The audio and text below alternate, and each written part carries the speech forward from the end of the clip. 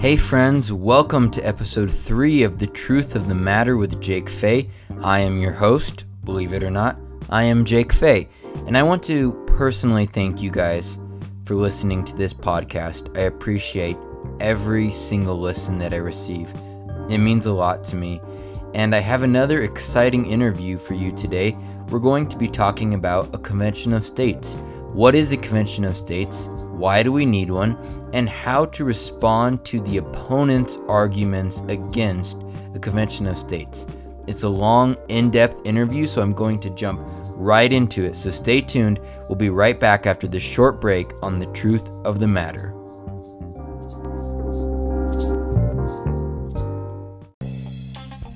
Today I'm so excited to welcome Andrew Woodruff to the program. He's a good friend and mentor of mine. Andrew, thank you so much for joining us. Of course, Jake. It's a pleasure to be with you here on your podcast. I'm so excited about it, actually. You've been talking about it really, I think, since the beginning when you and I first got acquainted with each other. And so I'm just so happy to see that your podcast is now off the ground and that you are making amazing strides in this area. Well, thank you so much. I really appreciate that. I'm excited to begin, so let's dive right into what I believe is one of the most important causes in the fight for America, in Article 5 Convention of States. What is a Convention of States for those who don't know, and why do we so desperately need one? You know, a Convention of States was something I just had no idea or knowledge about.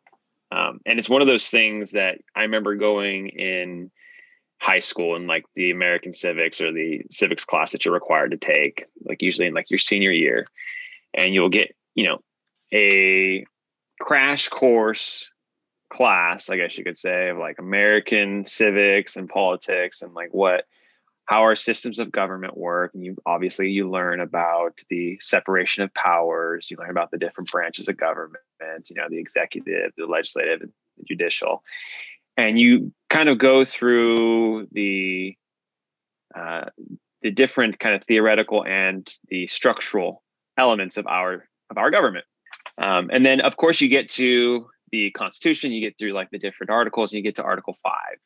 And usually, this is my experience, the professor talks about how the Constitution was meant to be a document that can change over time through amendments, right? That founders were wise. They knew so much about how government ought to operate, and they knew about human behavior and these different things. But unfortunately, they didn't have everything figured out at the time the Constitution was ratified. So they left provisions to allow for the document to be amended through the course of time. And so you learn about Article 5, where if Congress passes an amendment, it will then go to the states to be ratified, where 3/4 of the states would be required to ratify any type of amendment passed by Congress. And then I remember my government professor saying, "Oh yeah, and there's also the second way you can do it. You can have the states get together and call a convention."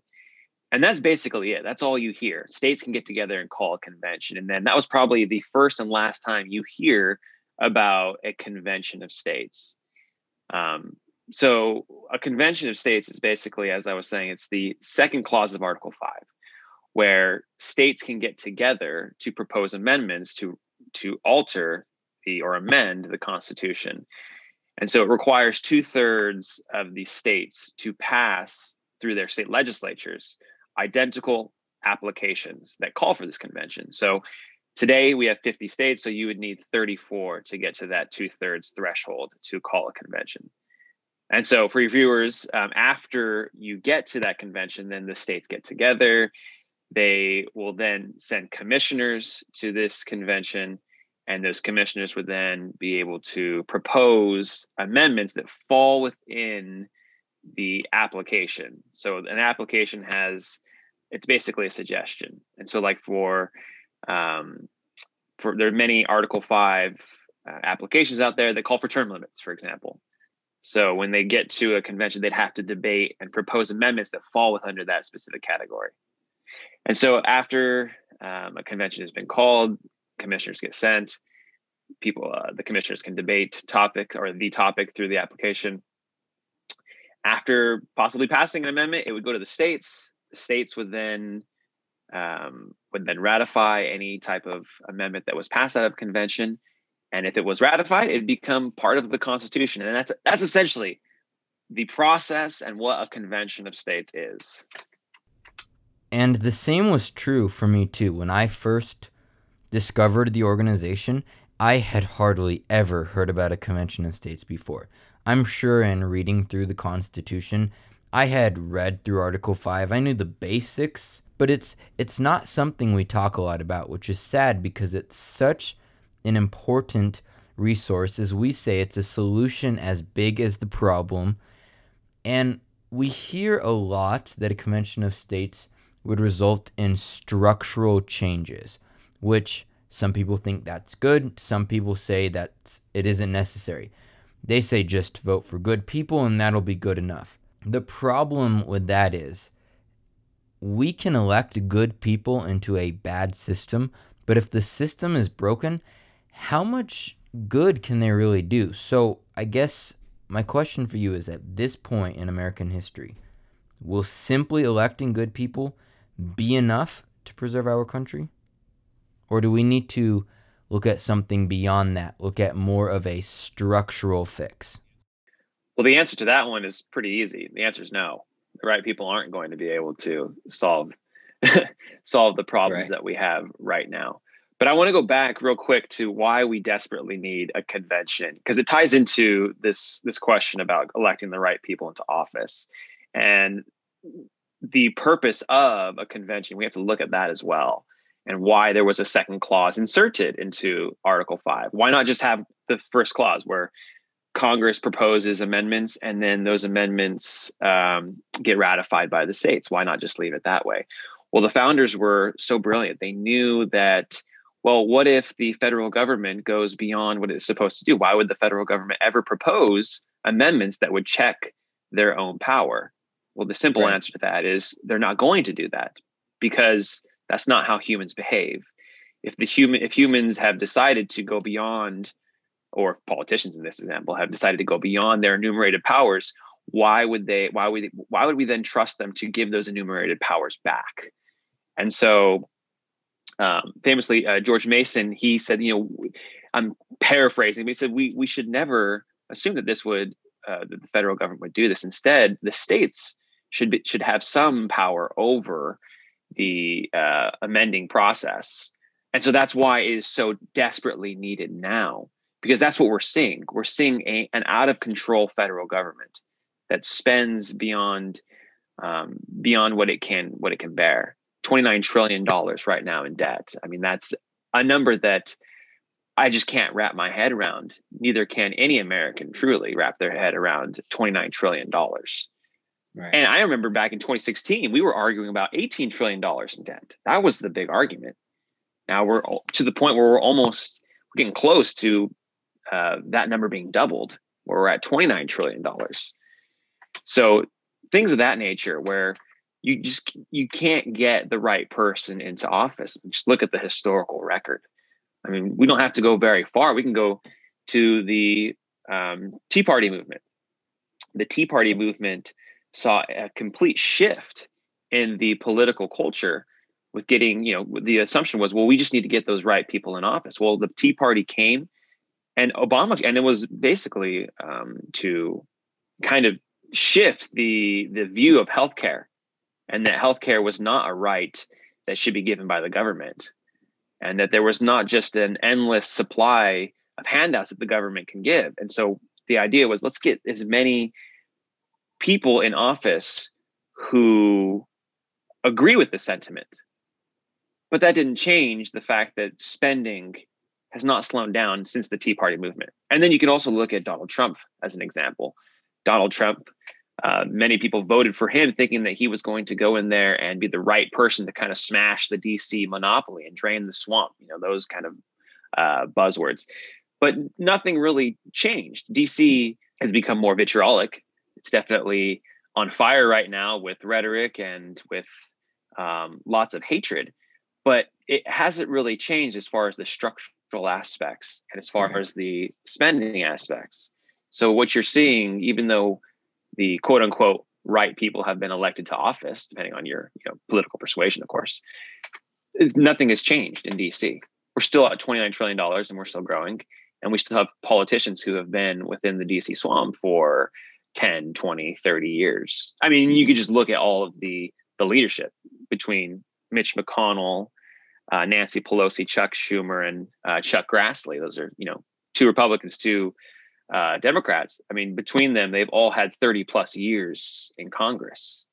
So getting the right people in office who agree with you, I don't think is the proper remedy. Instead, the proper remedy should come from we the people through a convention of states. Right. And I think that's why we need to look at a solution that's bigger than what any one person can do, what having the right people in office. I think we need to look at a bigger solution, which is convention of states. So I want to talk more about the nature of the changes we'd like to make to the Constitution. As Dennis Prager says in Left versus Right, I believe it is video number 5, you wouldn't want to fundamentally transform something you love. And I know that everyone within the Convention of States organization loves America, loves the Constitution. We don't want to fundamentally transform our system of government, but rather we want to use the Convention of States to restore America to its founding principles. I want to make that clear. So could you explain to me how what we're trying to accomplish at Convention of States is really just in line with the founders' original vision for the country? Of course. And the fundamental change aspect, you have to look at it through the perspective of, well, even if we wanted to fundamentally change the Constitution, we can't. That's not within our power. And that's even if we, when we get to a convention, right, as I was saying earlier, our application and any Article 5 application has strict parameters. And so changing the document, having it be changed fundamentally, where you completely alter the structure of government, is just not something that can be attained through an Article 5 convention of states. It's a limited amending convention. It's not a convention that like the 1787 convention. What you can change, though, is you can change not the fundamentals, but you can change kind of on the periphery and even really some kind of inner parts of how things are structured. And so for convention of states, there are 3 planks that are considered, 3 planks to our resolution, the Convention of States resolution. And in those planks, you have term limits. That's one of the planks. Putting term limits on elected officials, bureaucrats, and even staffers. And Convention of States has even gone as far as possibly going into judges as well. And then the second plank is fiscal restraints, perhaps a balanced budget amendment or some other type of amendment that would deal with fiscal restructuring. And then the third plank for the Convention of States resolution is putting limitations on federal overreach, when the federal government goes beyond what it was intended to do and what the enumerated powers within the Constitution allow the federal government to do. When it goes beyond that, that's where we could put some type of amendment that would restrain the federal government from going into those areas. And so those 3 planks make up our resolution. And even though you're not fundamentally changing the structures of government, you're not, completely changing the executive, you're not completely changing the legislature, you're not completely changing the judiciary. What you are changing is you're remolding some of the structural issues to better reflect the principles of the founding, the chief one being self-governance. And this begs the question: who decides? Who gets to decide these questions? Should it be some person who is a career politician in Washington who lives 1,000 or 1,000 plus miles away from you, who's not accountable to you? Or should some of these issues be, when it comes to spending, when it comes to tax policy, when it comes to how long people can serve in office, should that be more closer to home, decided closer to home? And at Convention of States, we believe that these issues should be made closer to home, because people, when the decisions are made closer to home, those people who make those decisions are more accountable to the people. Right. And so that this whole argument that I'm making really centers on the point that decisions should be made with the individual, and they should be able to hold politicians accountable who are close to them, who are closest to them. Right. So you have this ruling class, and it's hard to imagine that they would ever give back the power that they have taken. The founders, in their wisdom, knew that if the federal government ever took too much power, it would never willingly restore that power to the people, to the states. So they gave us a Convention of States as an option to take that power back. And you and I understand what an Article 5 Convention of States is, but admittedly, it is a complex issue.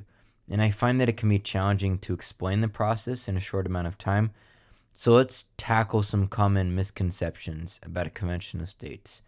One thing I find hard to explain are the safeties and precautions put in place to protect from bad amendments. A lot of people ask, how do we prevent a really bad amendment from passing out of convention? Well, COS has actually addressed that issue. So why is it that we are confident under our application that a Convention of States would never result in a bad amendment being added to the Constitution? That's a really great question. And it's a question that we get a lot at Convention of States. Because one, there's a lot of myths that have been put out there, and there's a lot of fear that's been put out there as well. The first point that I would bring up is what I had said before. We are an amending convention that is limited within the scope of the applications that the legislatures pass. So in other words, our resolution covers 3 topics: covers term limits, fiscal restraints, limiting the overreach of the federal government. So we wouldn't be able to propose amendments that are outside of that scope. So something that would actually increase the federal government, well, that would not be what's called germane to the resolution, and therefore it would not be something that could be proposed. So that's one thing to think about. What is germane to the resolution? The other thing to think about is our organization. We are the cure. Having a convention, we feel that is the cure, but we're also kind of the guardrails, because the organization, the Convention of States organization, we're just raising the grassroots army of people who are going to call this convention, who are petitioning their state legislatures to legislators to pass the Convention of States resolution. Our organization is not going to be the convention. They're not going to be the delegates that get sent. The state legislatures, each state is going to be able to send their own legislator. So the grassroots army that we are building is in turn going to hold state legislatures accountable. That's one of the great things about our organization, is we're not just trying to get amendments passed. We're building an army of grassroots activists. And so those grassroots activists, at some point when we do get to a convention, they will be deployed to make sure that the delegates, the commissioners at the convention, are going there with the proper intent and they're going to hold them accountable, essentially. The last thing that I will bring up is the idea that this is a convention where we submit ideas. We propose amendments. Nothing at a convention that gets passed becomes law. Everything that gets passed out of a convention is a proposal. And so these are basically topics that commissioners will debate. And they will then, after debating, they will come up with an amendment. And if that amendment gets passed, it will come out of convention. But then it still has to go to the most difficult hurdle, and that is getting ratified by the states. And it requires 3/4 or 38 states to become an amendment to the Constitution. So let's suppose there's some type of amendment, let's say it gets through the convention somehow, some type of amendment that would water down or inhibit the Second Amendment. Can you really not think of 13 states that would block any bad amendment that was related to the Second Amendment or to guns, gun confiscation, or anything like that? I can guarantee you that there are 13 states that would be able to block any bad amendment. And that's assuming that the other safeguards that I just mentioned, that some bad amendment was able to get around those, which right. I am of the belief, and many people at convention, not even many, all of the people at convention of states believe are sufficient safeguards. Because the one that I mentioned is the grassroots side. The other is the actual fact that Article 5 conventions are limited in their scope.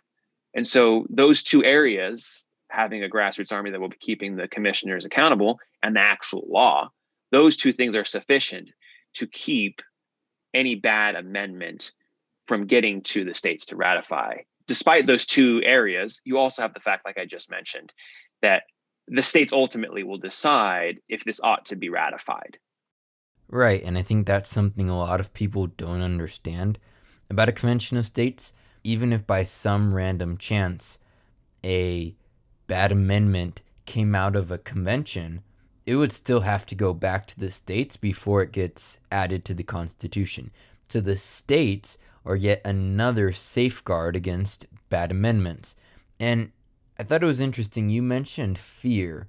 One of the challenges that COS faces is that its opponents rely heavily on those, short fear-based arguments that scare off potential supporters by convincing them that a convention of states would actually be a dangerous threat to our liberties.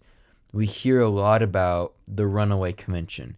Apparently the 1787 Constitutional Convention was a runaway convention, and if we called an Article 5 Convention of States, our opponents say it too would run away or have the potential of running away. So tell us about the Runaway Convention argument, and how would you respond to it? So this is another, as you were saying, another topic that comes up quite often, and it's based fully in myth. And this, the myth being that the Constitutional Convention of 1787 was a runaway convention, and that the founding fathers went beyond their authority and what they were commissioned to do.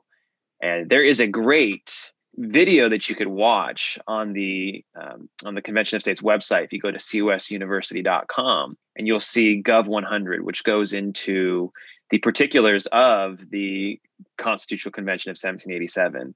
And in that video, the runaway myth theory is addressed, and it's put to rest by Michael Farris, who is one of the premier scholars for Article 5 and, of course, the Constitution. And he played a major role in fighting for homeschools. Anyway, that is a great video to go watch. I can't articulate it quite as well as he can, but the way our opponents craft this myth is they call it a constitutional convention.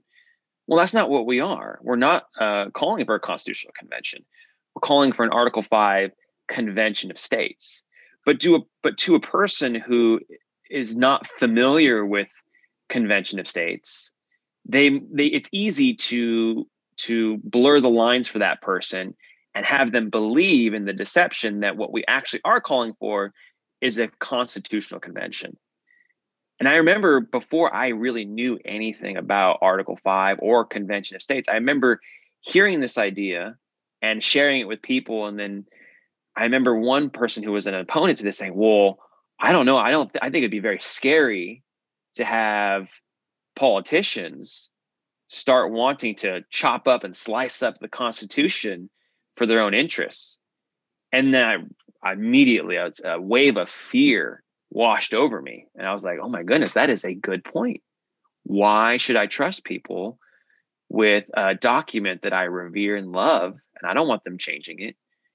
But that was based on a misconception on what is actually being attempted to be achieved. And that is a convention of states, an amending convention that is limited in its power and limited in its authority.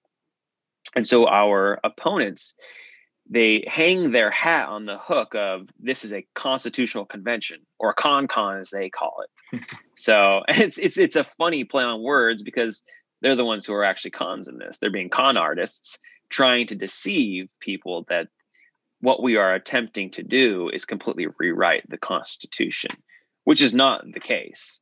So again, I would encourage your listeners to go to COS University to watch Gov 100, and it's available to anybody, and that is a very educational video that outlines exactly what happened in the 1787 Constitutional Convention and how it was not a runaway convention.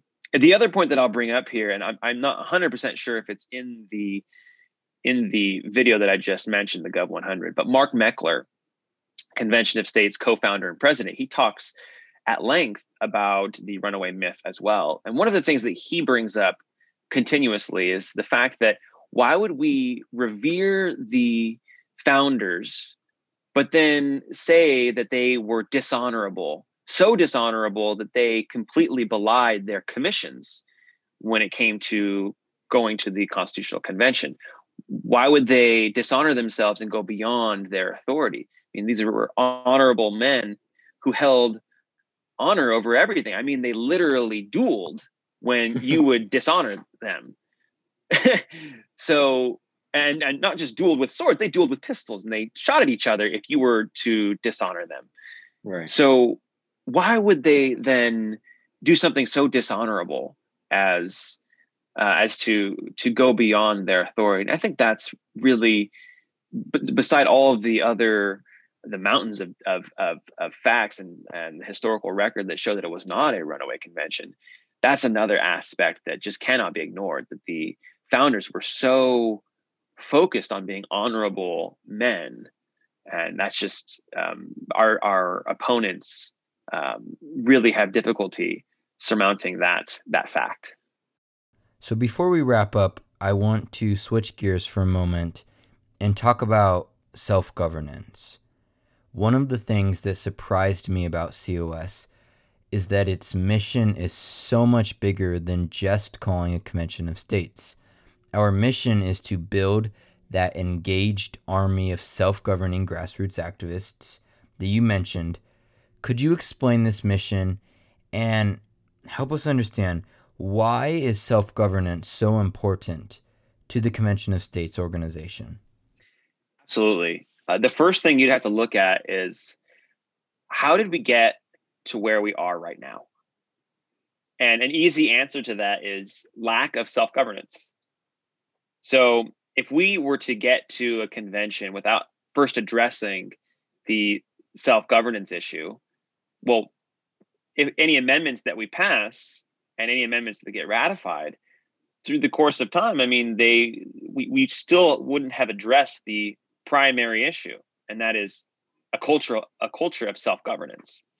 And so by raising a grassroots army of activists, you're addressing that issue.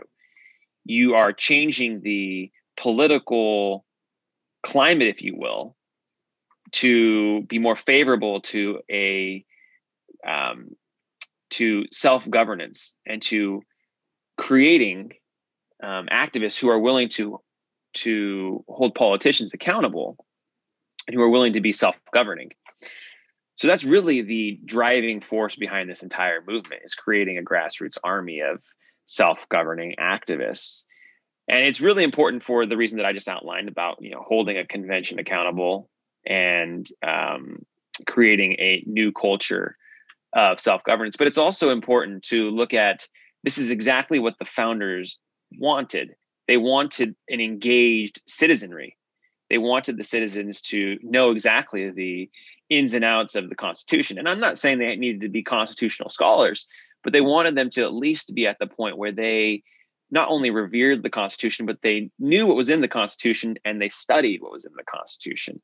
Right. And the point of being able to do this is, if you know the Constitution, politicians would not be able to take advantage of you if you know your rights, if you know the enumerated powers within the Constitution. You wouldn't be able to pull the wool over the American people's eyes if you have a firm understanding of the Constitution. And to have a firm understanding of the Constitution, you must be self-governing. You must dedicate time to knowing that.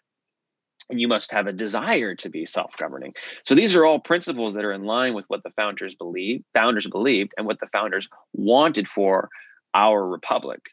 So that's why our organization puts such a strong emphasis on the idea of raising a grassroots army that is aimed at being self-governing. Right, and that's one of the things that I love about COS. It's built to engage that grassroots army. It is designed to help anyone who wants to be involved to take action. So if someone was interested in the Convention of States, what could they do to get involved?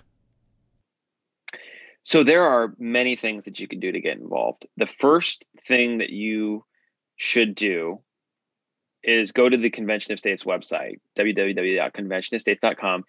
And if you've not signed the petition, you should sign the petition and share this petition with your friends and family. The next thing that you can do that is really the most important part is getting involved at a grassroots level.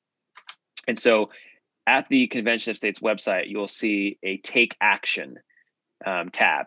And that Take Action tab will take you to a part of the website where you can apply to become a volunteer within your community. And we have many different positions within the organization. Some people go, oh, whoa, I don't know about volunteering. Well, we're not going to have you sign over your life. You can be an effective activist by dedicating 1 to 2 hours a week to this cause. And you can be an effective activist by doing 5 hours a week, or you can go even further and do 10 hours a week. Getting involved doesn't necessarily mean that you have to commit 40 hours a week, like a career or some type of job.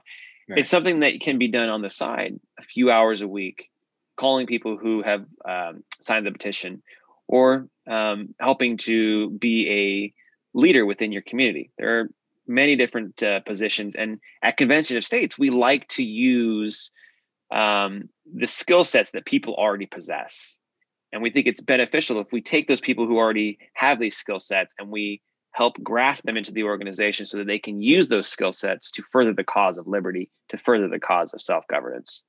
Yes, definitely head over to conventionofstates.com, sign the petition, look for ways to get involved. Also, check out our list of endorsers. On the website, we have a list of all of the people who have endorsed the Convention of States. Definitely check that out. It's an important cause. I encourage everyone to get involved. Andrew, thank you so much for your time. I really appreciate it. Well, thank you, Jake, for having me. It's a pleasure to be on your podcast, and you are doing an amazing job with this, and I can't wait to hear more of the guests that come onto your program.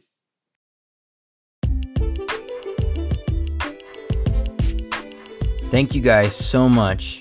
I really hope you enjoyed this episode of The Truth of the Matter, talking about a Convention of States.